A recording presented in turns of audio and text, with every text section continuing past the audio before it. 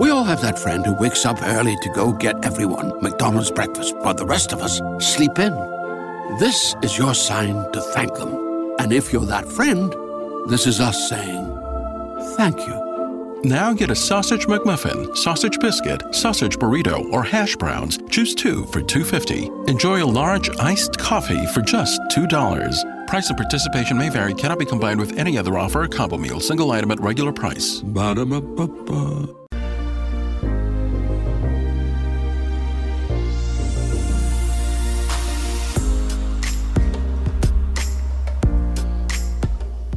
And welcome back to the X Zone, everyone. I am Rob McConnell, and for the next 4 hours, I'm your host and your guide as together we cross the time-space continuum to this place that I call the X Zone. It's a place where people dare to believe and dare to be heard. It's a place where fact is fiction and fiction is reality. And the X Zone comes to you Monday through Friday from 10 p.m. Eastern until 2 a.m. Eastern, right here on the X Zone Broadcast Network, Talkstar Radio Network, Mutual Broadcast Network, iHeartRadio, Simul Radio, and Simul TV. If you'd like to see the broadcast schedule that we have for you 24/7, 365 on the X Zone Broadcast Network, visit www.xzbn.net. And for the X Zone TV channel, which is channel number 21 on Simul TV, www.simultv.com. Exonation, my guest this hour is Mark Carlotto. He is an aerospace engineer with over 30 years of experience in satellite imaging, remote sensing, signal and image processing, pattern recognition, and app development. Mark received his PhD in electrical engineering from Carnegie Mellon University in 1989 and has been published over 100 technical articles and written 6 books. Now, in his latest book, in Before Atlantis, Mark draws from his unique background and experience to propose new answers to the basic questions concerning human origins, ancient technology, and archaeological enigmas. His website is beforeatlantis.com. And Mark, welcome back to the X Zone. It has been way too long. Hello, Rob. Thanks for having me. A lot of people, and I'd like to ask you this, it's totally off base of what we were going to talk about tonight and what we are going to talk about tonight.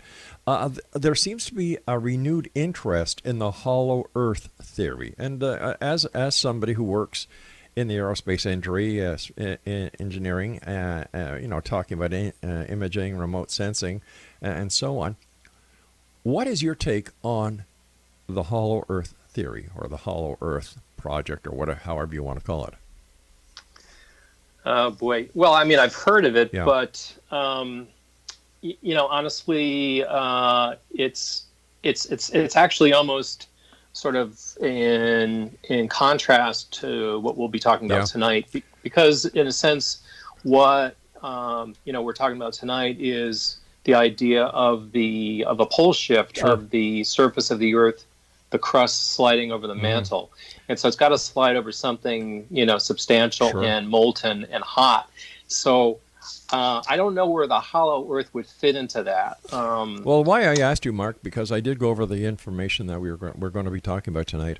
And a number of the proponents claim that there is a hole in the North Pole and a hole at the South Pole that allows, in Antarctica itself, that allows people access to the inner Earth. And I thought maybe you might have a theory on that, but I respect your honesty. Well, I try to stick to what I know. Sure. And I appreciate that. I really do.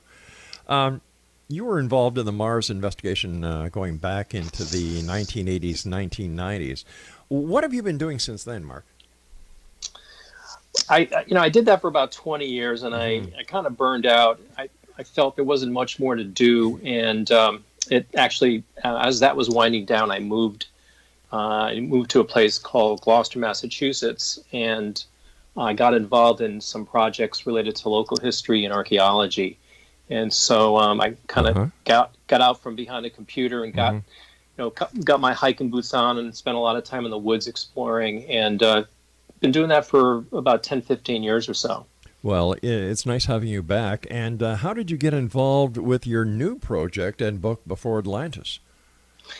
Well, it was total serendipity. I was on Google Earth looking at some archaeological sites in Mexico that I wanted to visit. We're going to a wedding there, and I thought I'd take a trip off, escape for a day or two and visit some of these sites. And so I'm looking at these sites, and Google Earth is an incredible tool, and I didn't have it back in the days of the Mars investigation. We did all the mapping and all the geographical coordinates. So that was all done by hand. But now you can do incredible things. And I noticed that some of these sites were not aligned to north. And I remembered back in the Mars investigation days that I was looking at some structures on Mars that were not aligned to north. And the theory, a colleague by the name of Tom Van Flandert had suggested the idea that perhaps on Mars these structures were once aligned to the North Pole, but then the pole had shifted, and so are now rotated.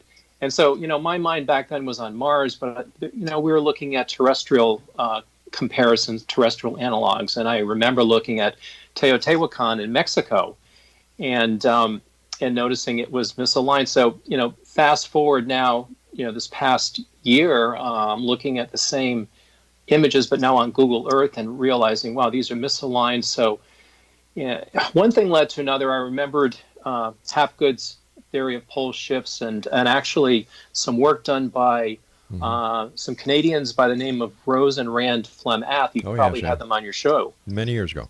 Yeah, and they wrote a book called When the Sky Fell, and it was the theory is that Antarctica was Atlantis, that landmass was at a much more temperate climate or latitude and a more temperate climate. And when the pole shifted, they believed that this happened 12 to 18,000 years ago, that it slid down to the South Pole, and that civilization was flash frozen, and it's buried under all the ice down there. Anyway, so all of these things are connected. So all this is going through my mind, and I realized, wow, here's a site that I never really looked at to determine, did this actually, in fact, line up to one of these old poles? And then I found other sites that were misaligned. And over the period of a few weeks, I analyzed hundreds of sites and discovered that magically, or for some reason, they all seem to line up to 4 previous locations of the North Pole. So it was sort of, that eureka moment. Yeah. One of the most talked about ancient locations where people still say that is still totally aligned is the Great Pyramid in Egypt. Has that also shifted, or is it still where it was many years ago, perfectly aligned with Sirius? Well, some say that it's changing position ever so slightly. There's a really interesting theory. I'm sure you're familiar with it, which is the Giza horizon correlation theory, which is that the pattern of the 3 pyramids in Giza match the 3 stars in Orion's belt. Right. And there's also a larger context involving the Nile and the Milky Way and Sirius and so forth, and that all these patterns on the ground mirror those in the sky about 10,500 years ago.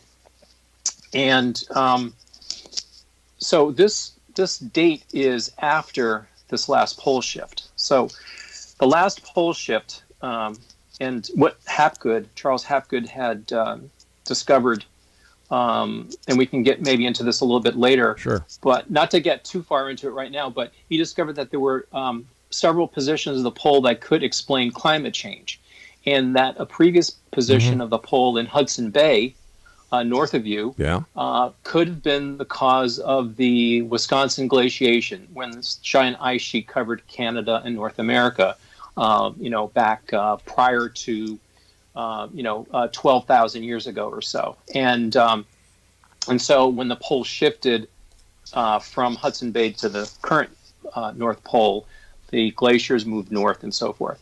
And so all this, so the pyramids in Egypt are aligned to the cardinal directions to current north now. So this, by the theory that I'm proposing, these were built after the last pole shift. But something built before the pole shift, say Teotihuacan, that was aligned to a pole in Hudson Bay. So when that was built, that was pointed north, say 20,000 to 50,000 years ago. And then when the pole shifted back 10 to 18,000 years ago, that shifted position in latitude and also rotated. Because when the poles shift, it's kind of like the crust moves over the mantle of the Earth. It's kind of like a wheel.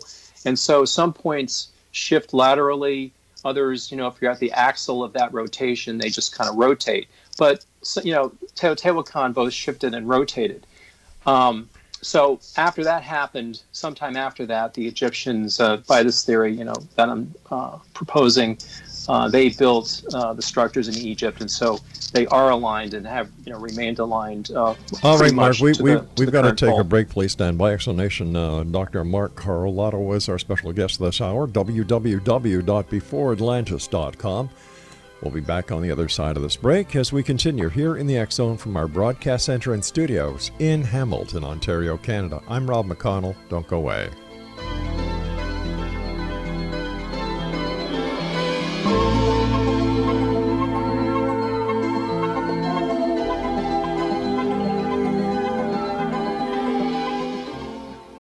We all have that friend who wakes up early to go get everyone McDonald's breakfast, while the rest of us sleep in. This is your sign to thank them. And if you're that friend, this is us saying thank you. Now get a sausage McMuffin, sausage biscuit, sausage burrito, or hash browns. Choose 2 for $2.50. Enjoy a large iced coffee for just $2. Price and participation may vary. Cannot be combined with any other offer or combo meal. Single item at regular price. Ba-da-ba-ba-ba.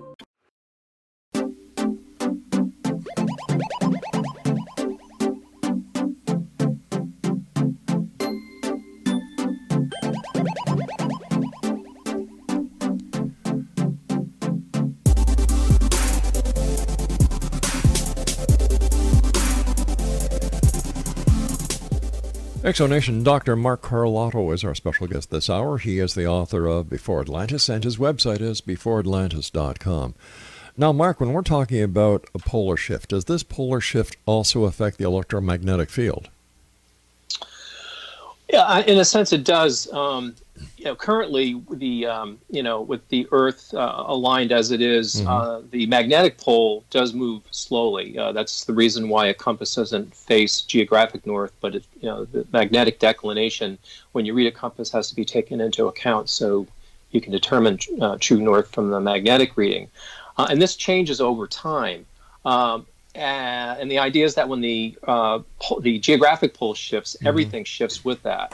And this is actually relevant because of some work that was done in the 90s where they actually discovered back 500 million years ago that there was an enormous pole shift on the Earth, and that's based on these so-called paleopoles, which are magnetic poles. So the two are kind of linked together. Now, the polar shifts, the pole shifts that you're talking about, how grave will they be? How significant will they be? So the pole shift that's pretty well documented and accepted by mainstream scientists and geologists was a rotation of about 90 degrees of the planet. Wow. So so the Earth turning a quarter of the way around. These pole shifts are that Hapgood detailed are smaller, say roughly half or a third of that. And they're movements of the pole from its current position to places like the Bering Sea, north of the Aleutian Islands, or to northern Greenland, or the Norway Sea, or Hudson Bay. So it's not a significant deviation. But the one possibility is that these pole shifts were not gradual, but were sudden shifts, and the ensuing shock was the mechanism behind the catastrophes and the destruction and the floods that were talked about by Plato and Atlantis, right. and worldwide myths. How realistic that Atlantis really is Antarctica and in the far south?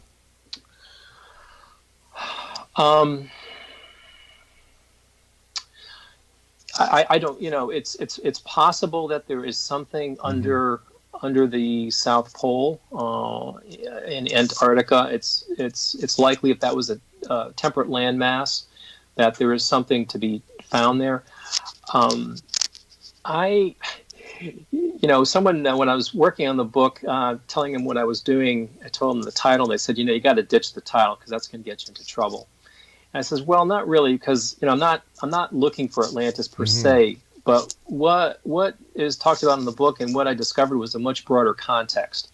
There might have been a place called Atlantis, and it could have been at the South Pole. Right. It could have also been in the Yucatan. That's actually what I'm leaning more towards based on the data in the book. But the point in the book is that it was a worldwide civilization that existed for hundreds of thousands of years, and Atlantis was a part of that. So where in history did we go wrong, where we basically restarted our civilization and our societies? Well, I mean, in a sense, we're always going wrong. I mean, it's human nature. We tend to forget. We want to forget. We tend to marginalize, particularly things that we don't understand or that are threatening. And Graham Hancock talks about this amnesia that our civilization has. I think it's human nature, and I think it's probably been going on as long as humans or Neanderthals or Denisovans have been in existence. It's probably a trait that we all these species have, and it leads to forgetting our past and then, trying to rediscover it. And that's what this is all about. What are the results of your new dating? For example, how old, say, is Machu Picchu? So Machu Picchu would have been aligned to the pole in the Bering Sea, and that could be 80,000 years old or older. That's the oldest. So sites in Peru's Sacred Valley would be among the oldest. But there's also other sites in Europe and Northern Africa that are equally old because they too point to that ancient pole. Are we talking about the Acropolis? So the Acropolis would have. The Acropolis actually is aligned to the Greenland pole. So that would have been more like 50,000 years ago.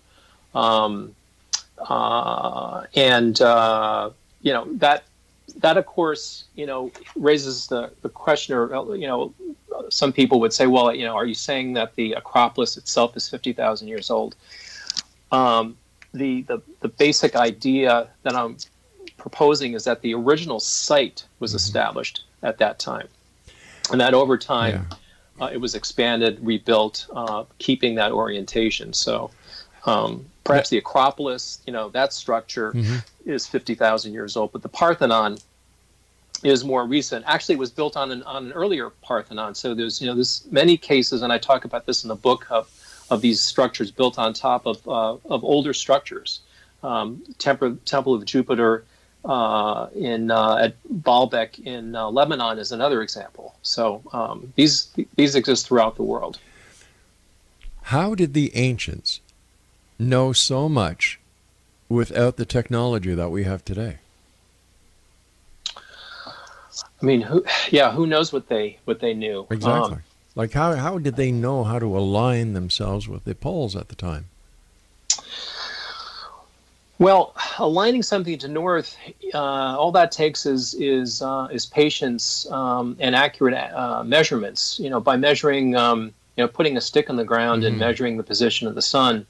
And there's methods of intersecting circles. You can get pretty good accuracy. That's how they think the Egyptians did it to the current pole.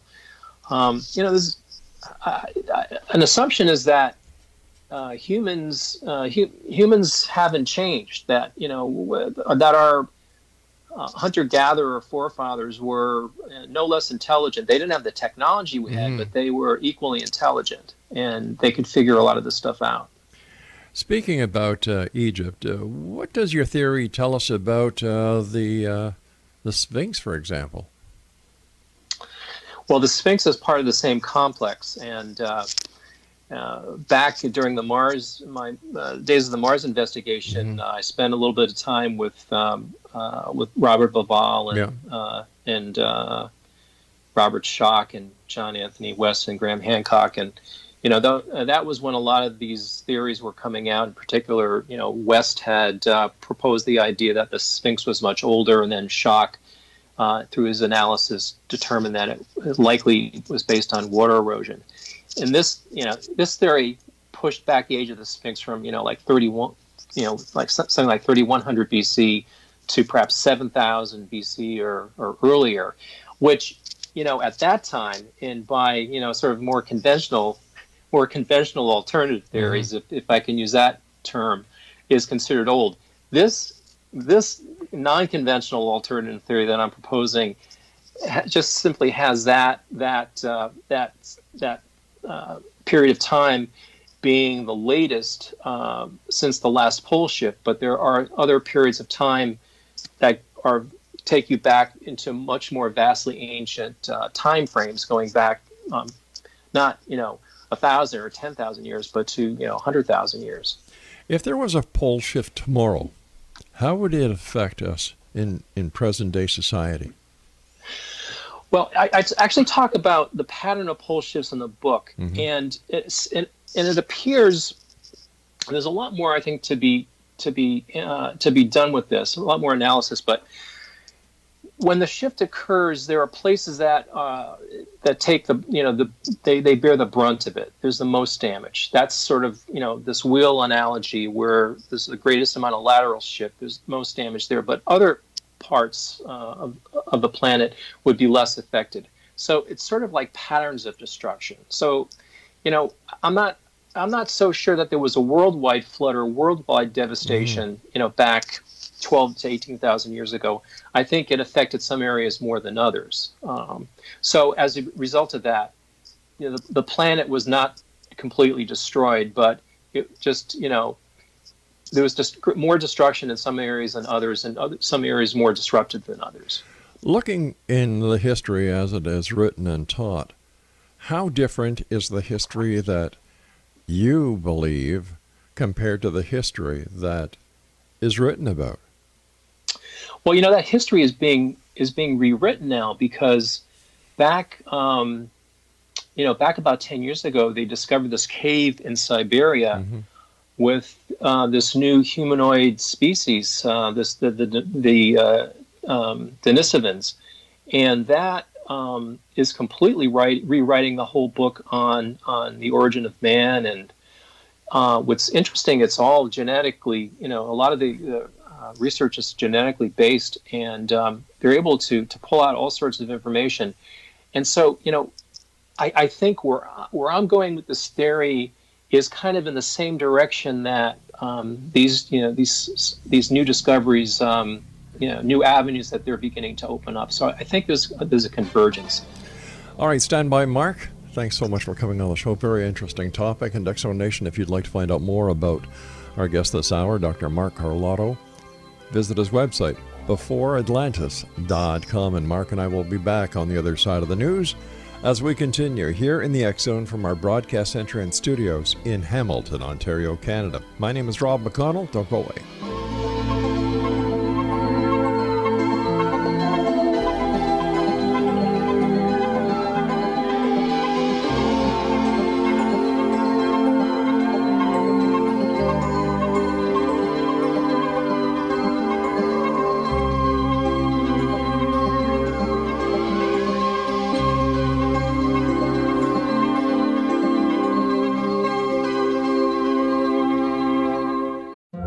Have that friend who wakes up early to go get everyone McDonald's breakfast while the rest of us sleep in.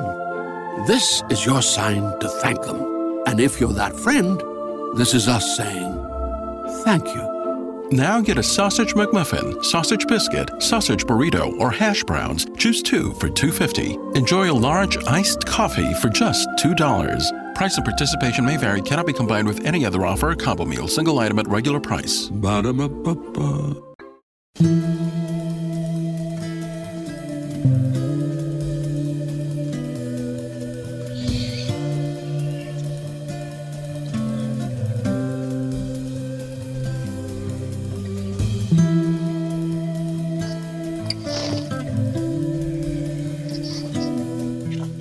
Let's see, only 14 more days. No, not 14. Can't be 14. Craig, what is it, 20 days before Christmas? Wow, my gosh. This year has gone by so fast. Exonation, our guest this hour is Dr. Mark Carlotto. He is an aerospace engineer with over 30 years of experience in satellite imaging, remote sensing, signal and image processing, pattern recognition, and app development. His website, beforeatlantis.com.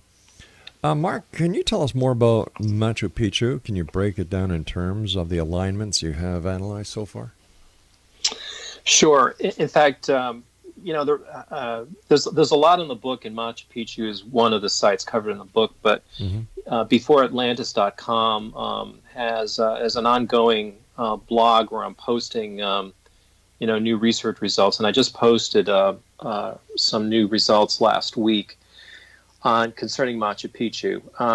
The original revelation with Machu Picchu was like Ollantaytambo and Sacsayhuaman and Cuzco. These are all sites that face a pole in the Bering Sea north of the Aleutian Islands, the oldest pole in this chronology that Hapgood developed. And the particular structure at Machu Picchu that aligns to this is called the Temple of the Three Windows. And so the idea is that when the pole was at this location, this particular structure would have been oriented north, south, east, and west, and the three windows would have looked out to the east. Right now, it doesn't. Right now, it looks out in a completely non-solar direction.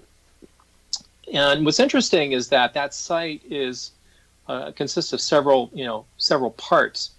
The parts that are thought to be the residences face mostly to the east, and are thought to have been involved in some kind of solar alignments, at least solar observations. But the older structures, the Temple of the Three Windows and the Intihuatana, this is the so-called hitching post of the sun, these do not align in any way to the current sunrise directions, solstices or anything like that. But back, 80, 90,000 years ago, they would have aligned to east. And the Intihuatana is particularly interesting because it shows evidence of being modified over the course of time as the pole shifted. It turns out that Machu Picchu was in one of those places on the planet that did not suffer serious damage. There are earthquakes there for sure, but it wasn't devastated to the extent that other sites were. And so there's evidence in the analysis I have on the blog that suggests that the Intihuatana was modified. It was initially a solstice marker to register the summer solstice sunrise, the date of the summer solstice. But then after a pole shift occurred, that alignment didn't work anymore, right? It rotated, and so then they repurposed it as an equinox marker by taking it, because what happened was at that point the Machu Picchu shifted from where it was to a place almost on the equator. And on the equator, if you have a structure that has a vertical shaft, at noon on the equinox, it casts no shadow. And so I believe this is when it became known as the hitching post of the sun, back, many thousands of years ago. And there's signs that as the pole shifted since then, other modifications were made to it. It's a very complicated object. It's got very strange angles. And if you analyze these relative to the pole shift directions, they seem to be correlated. So this is completely new. No one's come up with anything like this before. It's totally out of left field because that's kind of where I live. Mind you, that is where most of the brilliant discoveries are made. Right? Well, brilliance and insanity, right? They kind of there's a fine line between the two of them. All right, point well taken. What do you think the main purpose for these archaeological treasures were?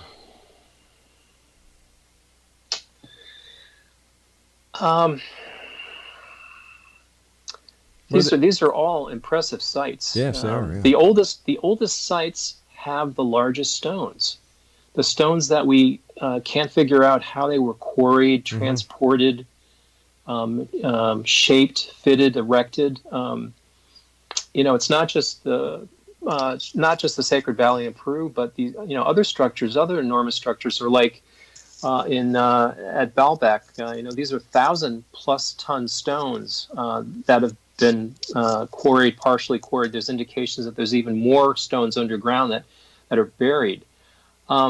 These were obviously sites that had important symbolic significance, ceremonial significance. Perhaps look at the grand buildings in our civilization. You look at the obelisk, the Washington Monument. Yes. It's an important symbolic structure, subject to certainly a lot of controversy. But if there's an esoteric meaning and all that to it, but certainly symbolizes greatness and power and strength. And so, I think these sites had they were built with the same mentality. They were built by humans, and like I said, I don't think humans have changed. I think we've always been the same. Just the technology has been different. All right, but if we're looking at these magnificent structures around the world, do we see similarities that would suggest that there was communication over the great and vast distances that these archaeological wonderments are actually found? For example, Peru, the Machu Picchu, to the Great Pyramids, to the Acropolis. There has to be something here that connected all these different locations. Any ideas on what they were, or what they are, I should say? Well, yeah, others have noticed similarities in construction techniques, in shapes of some of these monoliths, of like protruding stubs of special cutouts for putting in metallic structures to join them together. It's not the area that I specifically pursued in before Atlantis, but others have found similarities in construction techniques and materials used. They always tend to, if available, use the hardest, most durable stones. Others have found similarities based on iconography, and that's been probably subject to the greatest amount of criticism. Because you start getting, it starts to become very subjective, and I think what's appealing about the approach I've taken is it's totally based on geometry and math, and so I found these correlations. The correlations exist. Anyone can go to Google Earth and draw lines and show and see that these points converge to these pole locations, that these were points of alignment. And then the fact that they're correlated with these previously identified poles that were derived based on climate change analysis. In other words, Hapgood, believe that this pole in the in Alaska explained the fact that North America was cold, but Europe was warm at the time. So that's I'm trying to stay. I think what I'm trying to say is that the analysis that I've been pursuing is more quantitative. So there's less subjectivity. It's no less valid. I mean, these are all valid ways of analyzing the similarities. And to your point, I agree that there are many similarities between these structures, between structures across the world. And mainstream science has no answer for that, and that's why I think this is a very exciting area, because you see constantly people sharing photos and discoveries on Facebook, and it's like there's just so much excitement. It's really gratifying to be a part of it. What do we hope to learn from your discoveries, and how will it affect us in the future? So I think I'm hoping that someone that has the ability and the means might decide to do some deep excavations, right? Because that's if these sites, if say the Parthenon or the Acropolis is 50,000 years old, if you keep digging under, you keep going down, you should find something else. There should be more stuff there, and that's the only way this hypothesis will get advanced to a theory, is to actually have some independent means of verifying it. So I think, excavations. This actually had started back in the early 1900s. There was a mineralogist by the name of William Niven who did a lot of research in the Valley of Mexico, and he did stratigraphic analysis of hundreds of clay pits, and he came to the conclusion that there was a broad cataclysm that occurred in Mexico tens of thousands of years ago, and this actually correlates to much of what I describe in the book, and it's in the book. All right, Mark, I hate to do this, buddy, but we've got to take our final break for this hour. Sure. Exonation, Dr. Mark Carlotto is our special guest this hour. www.beforeatlantis.com, and Mark and I will be back as we wrap up this hour here in the X Zone from our broadcast center and studios in Hamilton, Ontario, Canada. I'm Rob McConnell. Don't go away.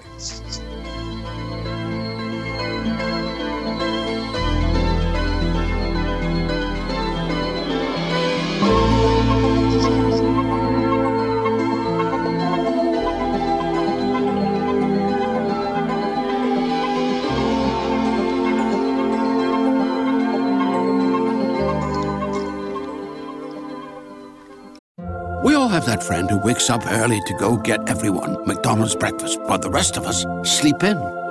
This is your sign to thank them. And if you're that friend, this is us saying thank you. Now get a sausage McMuffin, sausage biscuit, sausage burrito, or hash browns. Choose 2 for $2.50. Enjoy a large iced coffee for just $2. Price and participation may vary. Cannot be combined with any other offer or combo meal. Single item at regular price. Ba-da-ba-ba-ba.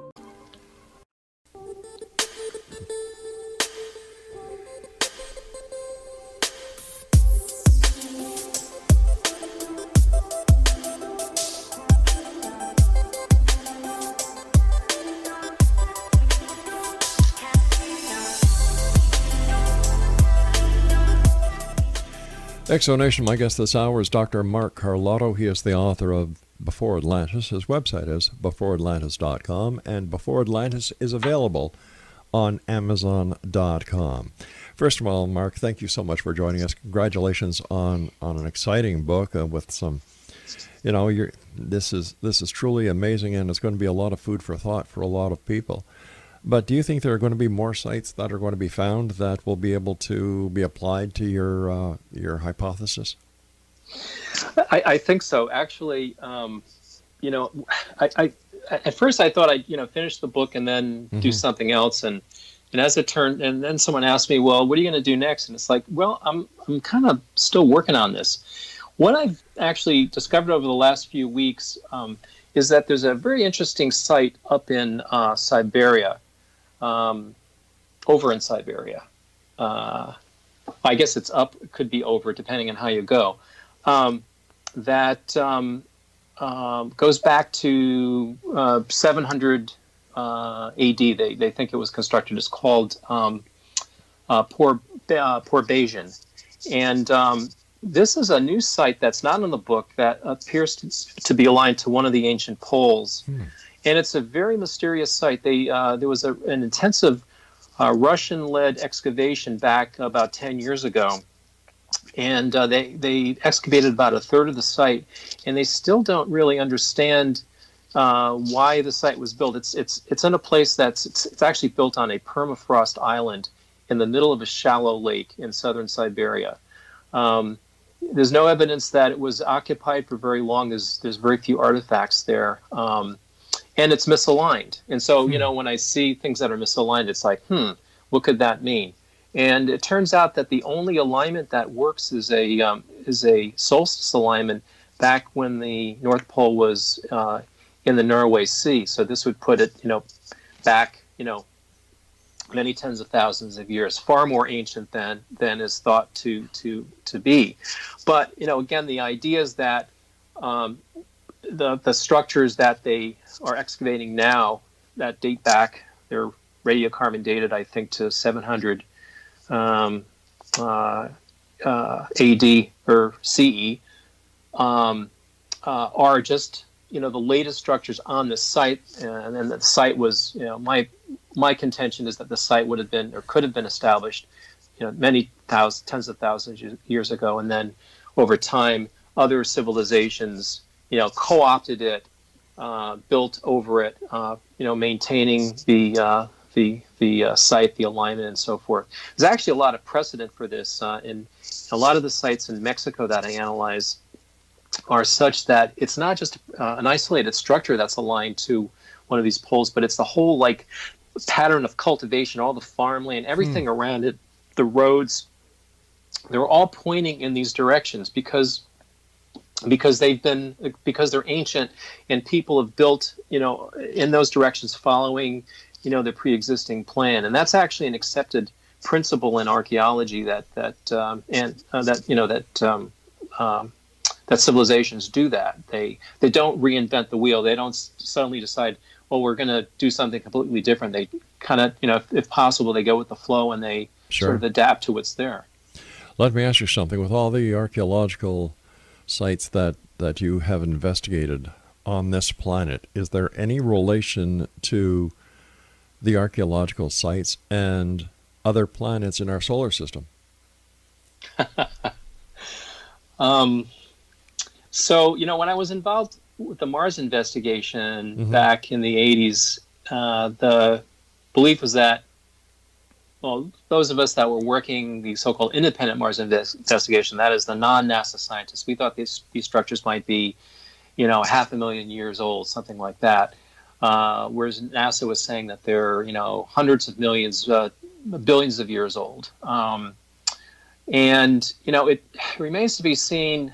In a few years, we'll probably get to Mars, and we'll be able to check out, these structures, the so-called face on Mars, right, and the city, and these other structures. There's been numerous structures that have been found. And, there's some evidence that they're artificial. We'll be able to verify that. And then, then you have those dates, which are going to be, probably, they're going to be ancient. They're going to be probably in, millions of years. Mm-hmm. But now we'll be able to say, okay, let's try to connect that up with stuff on Earth that's maybe hundreds of thousands of years.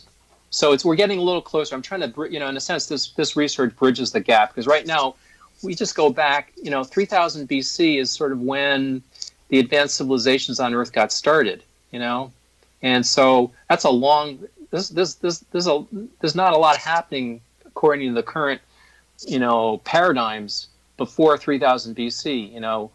From the time we were hunter-gatherers, we became farmers around 10,000 BC, and there's a lot of mystery, on how that happened. And so, in pushing back these time frames, we're getting closer, and maybe one day we'll be able to connect it all up. I mean, it is all one equation. I mean, everything's got to add up. That's my belief, my hope. So tell me, do you miss the aerospace industry? No. There's so much going on. Today was I took a break and I watched the latest SpaceX launch, and it's just amazing what's going on. So much activity, and so much is happening. It's just not enough time in the day. At the end of your book, you mentioned, I believe that it's pronounced the McConnell. Who were they? So the McConnell, I think, might have been Denisovans. I have to think before I say it. It's such a hard word for me to say. The Denisovans are this latest discovery in Siberia. They're sort of a parallel lineage with the Neanderthals that sort of split off from the human evolutionary tree back around half a million years ago. And so in the book, I talk about this worldwide civilization, before Atlantis, that existed in all these places. I use a term that some ethnologists back in the 1800s used, and they called these people the Nakal, or the Mayaks. This was Mayanism was a really bad word to use to call these people Mayanists. They believe these are people like Churchward and Augustus Leplegion and others who they had reputations, but then when they started studying the Mayan runes, they came up with all sorts of interpretations that were just way outside the box. And so they talk about this people called the McConnell. And I think it's possible if these people were not ETs, were not aliens, Mm-hmm. they were an indigenous civilization that evolved on this planet, they could have been Denisovans. So what's the takeaway from Before Atlantis? We have a lot of work to do. The takeaway is that the further back in time you go, Mm-hmm. the more there's a lot more happening than we thought there was, and that's where the real cool discoveries, the paradigm shifting discoveries, are going to be made. What was the ultimate aha moment that you felt when you were writing Before Atlantis? So it was back when it occurred to me that these I was looking at Chichen Itza, Mm-hmm. and I realized it was lined up to a different place than Teotihuacan, and I realized it was pointing to, not exactly, but close to where another one of the Hapgood poles was. So when I realized that these poles could be used as a new way of dating these sites that archaeologists cannot date, they look at the alignments and they have no really good explanation for why these sites are aligned the way they are. In fact, a lot of the explanations are really convoluted and they make your head hurt.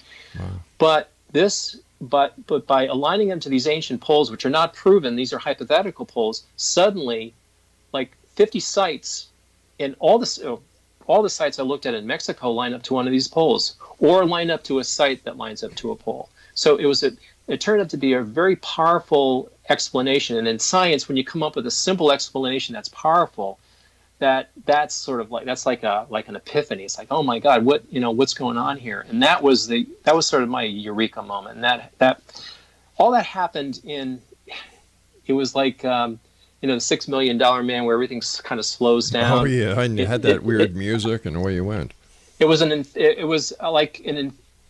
like an infinite amount of time, but I think it really took place in a few seconds that this realization occurred to me, and so yeah, it happened quickly, but there was a lot of work to be done after realizing that.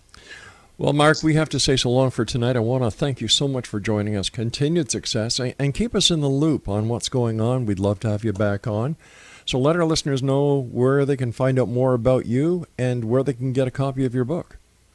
Yeah, so if you go to beforeatlantis.com, that's the main website, and it's a blog. I haven't done a blog before. I didn't do blogs didn't exist, I don't think, when I was doing the Mars research. Anyway, it's a great way of updating the research. So I'm posting. I try to post something new every week or two. Time permitting, and there's a few posts there, one on Machu Picchu. Mark, I've got about 20 seconds. Tell us where we can get your book. And then if you go to beforeatlantis.com, there's a link to the book from there. You can get it on Amazon. Thanks, Mark, Rob. Take care of yourself, and to you and yours, the very merriest of Christmases. And to you. Thank you very much. My pleasure, sir. Exonation Mark Carlotto has been our guest this hour. His website is beforeatlantis.com, and I'll be back on the other side of this break as we continue here in the X Zone from our broadcast center and studios in Hamilton, Ontario, Canada. I'm Rob McConnell. Don't go away.